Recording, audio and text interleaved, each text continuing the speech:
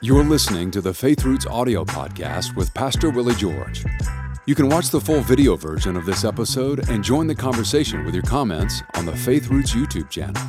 Simply search Faith Roots on YouTube and be sure to subscribe so you don't miss an episode. Now, here's Pastor Willie George with today's message.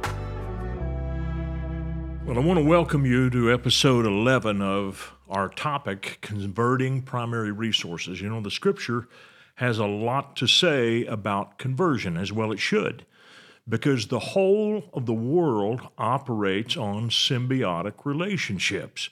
In other words, things feed each other, and what one thing gives off, another thing ingests, and vice versa.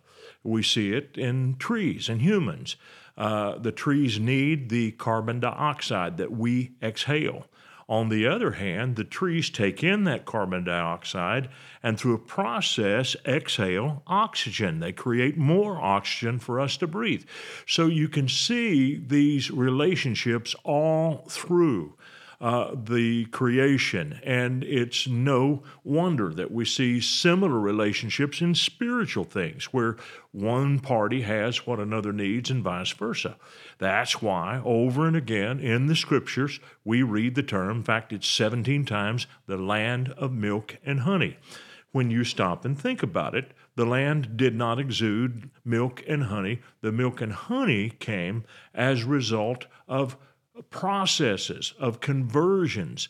Milk was created when the cows and the goats grazed the grasslands and they produced the milk. The milk wasn't running in streams on the lands. And in the same way, when agriculture was implemented, the bees had something to pollinate and they increased, which led to an increase of honey. So God is in the business of conversions, and we see the word mentioned very clearly in the book of Isaiah, chapter 60. God said he would convert the wealth of the Gentiles or the heathen to the people of Israel. So you and I have to learn how to convert these primary resources. And I want to read to you about the next one. We talked about the first one, which is labor. In all labor, there's profit. That is Proverbs 14:23. The Scriptures speak over and again about what happens when we labor. But now we come to a new primary resource, meaning that this is something that you convert into financial blessing for yourself. It is Proverbs 3:13. Happy is the man who finds wisdom. Notice that, happy. When God says you're happy, he's talking not just about a superficial happiness that even a wicked person could have. He's talking about a happiness and a joy that is very deep-seated, and there is nothing evil or compromising about it. So when the Scripture says, happy is the man who finds wisdom, and the man who gains understanding, for her proceeds are better than the profits of silver, and her gain than fine gold. So what Solomon is writing here is he's saying that wisdom is very profitable. Now, we get these ideas in our heads as Westerners to think that all of the comparisons in Scripture are comparisons of opposites, and that's not true. There are numbers of different comparisons. For instance, the Scriptures talk about wisdom and prudence being very similar, but yet somewhat different. They complement each other. They are very closely related, but they're not exactly the same. And you see the same thing in many other places in Scripture. So when the Scripture says that wisdom profits and brings riches, it doesn't necessarily mean that all it's going to do is promote material wealth, but it doesn't exclude that either. And this is where a lot of people fall into error. They would have you to believe that God has no interest whatsoever in anything to do with your financial blessing, that if you happen to have it, just thank God for it, but it's not really His plan or in His plan, and it's not something that you can look forward to. And I would say that that is not in harmony with Scripture, and it's not in harmony with the text that we're going to read and from both Testaments. The Bible speaks about wisdom as a superseding principle. And let me explain how that works. Airplanes fly on the basis of a superseding law. The law of lift and propulsion enables the airplane to overcome the law of gravity. It doesn't do away with the law of gravity. The law of gravity is still there. If the plane's engines go out, the plane always falls. And so we see this superseding principle, and that's what wisdom is. Wisdom is a superseding principle. I want to show it to you in Isaiah 55, 2 verses 8 and 9. Let's read it.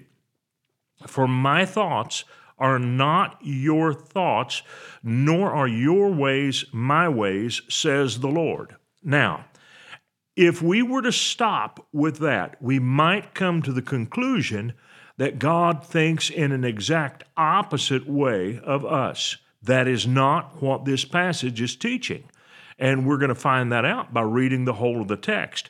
For as the heavens are higher than the earth, so are my ways higher than your ways, and my thoughts than your thoughts. There's nothing here to suggest that God thinks in a totally opposite way than us. He thinks the best of thoughts, the best of our thoughts, and even more besides. Now, if this is true, we should find the same principle in the New Testament. So I want to show you here in the Gospel of Luke, chapter 11, beginning in verse 9. Jesus said, So I say to you, ask and it will be given you. Seek and you will find. Knock and it will be opened to you. For everyone who asks receives, and he who seeks finds, and to him who knocks it will be opened. Now listen to verse 11. If a son asks for bread from any father among you, will he give him a stone? Or if he asks for a fish, will he give him a serpent instead of a fish? Or if he asks for an egg, will he offer him a scorpion? If you then, being evil, and the idea is that we are subject to evil, capable of evil, God the Father is not, if you then, being evil, know how to give good gifts to your children, how much more will your heavenly Father give the Holy Spirit to those who ask him? In another place it says, how much more will he give good gifts to those that ask him? And I believe that the parable was related twice. In one place he said Holy Spirit, in another place he said good gifts. Now here's the idea. Jesus was teaching that even an earthly father does not give a stone to his child when the child is asking for bread. He is not giving serpents to his children when they ask for fish. So you can see here that this is not a comparison of opposites. Here it is. God is saying, you come up to this level of goodness as a human being, but he rises far above your level of goodness. So this is not a comparison of opposites. It is the law of superseding. And so what we have to understand when we read the Proverbs, and especially when the Proverbs talk about wisdom, and it says over and again that wisdom brings with it financial blessing, it is not a teaching of opposites. It is all that and then some. In other words, yes, God's wisdom does bring financial blessing, but not in a way to hurt you or to harm you. It's always done in righteousness. So let's continue to look. I want to take you to the book of Proverbs, chapter 8. And we're going to look at some of those verses that tell us very clearly that wisdom can be converted. Here we go, Proverbs 8:10. Receive my instruction and not silver, and knowledge rather than choice gold. For wisdom is better than rubies, and all the things that one may desire cannot be compared with her.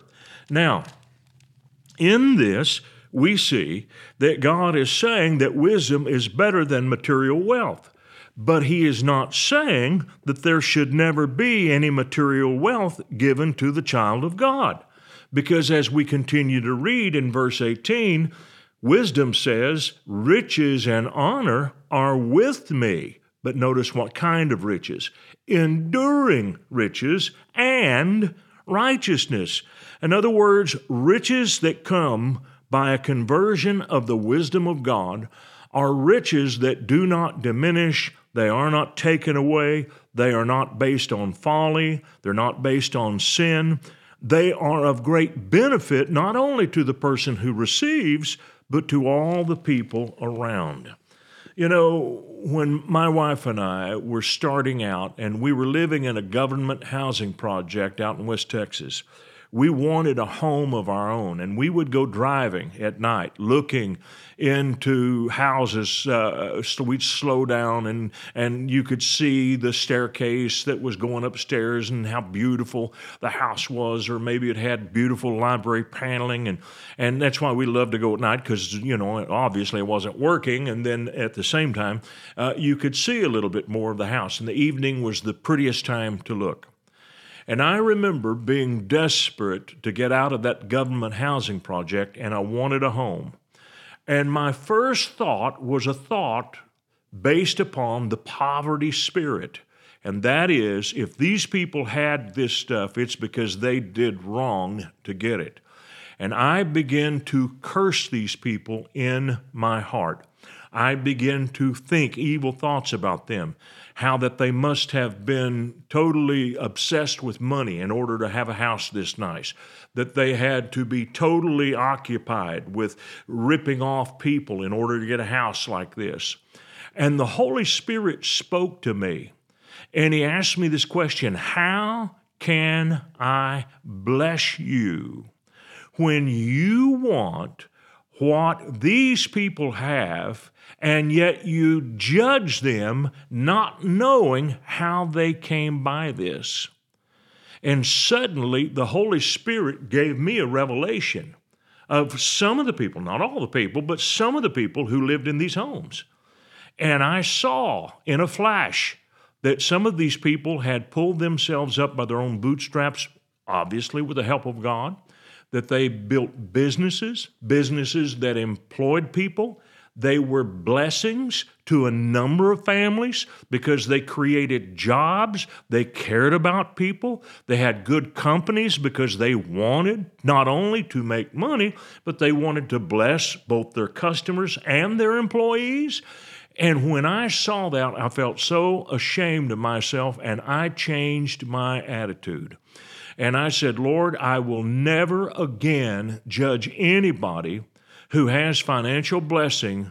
I will never conclude that they came by it by unjust means, because God let me see that there are people who did follow His lead and were blessed of God financially. And there are a number of people in Scripture, particularly Abraham, who was rich, Genesis 13:2, in cattle and in silver and gold. Now, if that by itself is evil, how could Abraham be called the friend of God? How could he have financial blessing? And by the way, his financial blessing was key to his ability to fulfill the call of God on his life. Abraham was a sitting duck for Satan, because Satan would have done anything and everything to ruin him. And no doubt he would have been overcome by the various different robber bands that roamed through the area. But Abraham had 318 trained servants. They went and rescued Lot when Lot was carried off. That same thing might have happened to Abraham, but Abraham lived in a village, a tent village of warrior shepherds that he paid for, that he fed, that he blessed. No wonder he was rich in cattle, silver, and gold. He had to be in order to take care of all these families. Do you see then how we make these judgments based upon opposites? We think that every comparison in Scripture is somehow an opposite. In other words, God cannot have a middle of the road. And there are so many teachings about money where that God is not endorsing the seeking of money first. He is endorsing the seeking of wisdom. And wisdom cannot help but bring financial good to those who follow it. That's the idea that the Scriptures bring about. Therefore, we see this, and I want to read now from the book of Proverbs chapter 4, verse 7. Wisdom is the principal thing. Therefore get wisdom, and in all you're getting, get understanding. Exalt her, and she will promote you. She will bring you honor when you embrace her. She will place on your head an ornament of grace, a crown of glory she will deliver to you. In other words, wisdom will put you in a place of authority, a place where people listen, a place where people depend on your decisions. And you see here that wisdom is designed to lift us. Wisdom, therefore, is God's currency. It's how He pays us back. So when we give to Him of our treasures, we shouldn't look for those financial treasures coming back. What we need to be looking for and open to instead is a flow of wisdom from the Spirit of God, wisdom that blesses people.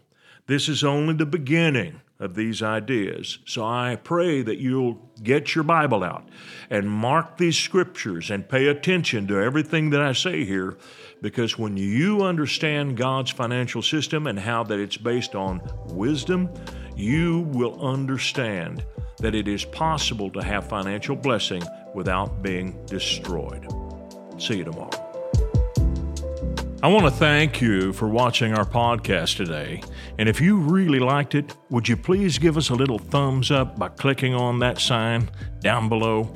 And then I would encourage you to subscribe to our channel so you don't miss any of our future podcasts, because they're all going to be good. And if you would like to support us financially, either with a one-time gift or recurring gift, you can do that by clicking on the link below or going to myfaithroots.com. Thank you so much for watching this program. We hope this message has been a blessing to you. Ratings and reviews help us reach more people, so take a moment to leave a review on your podcast app and consider sharing an episode with a friend or family member that needs to be built up and encouraged in the Lord today. Thank you for listening.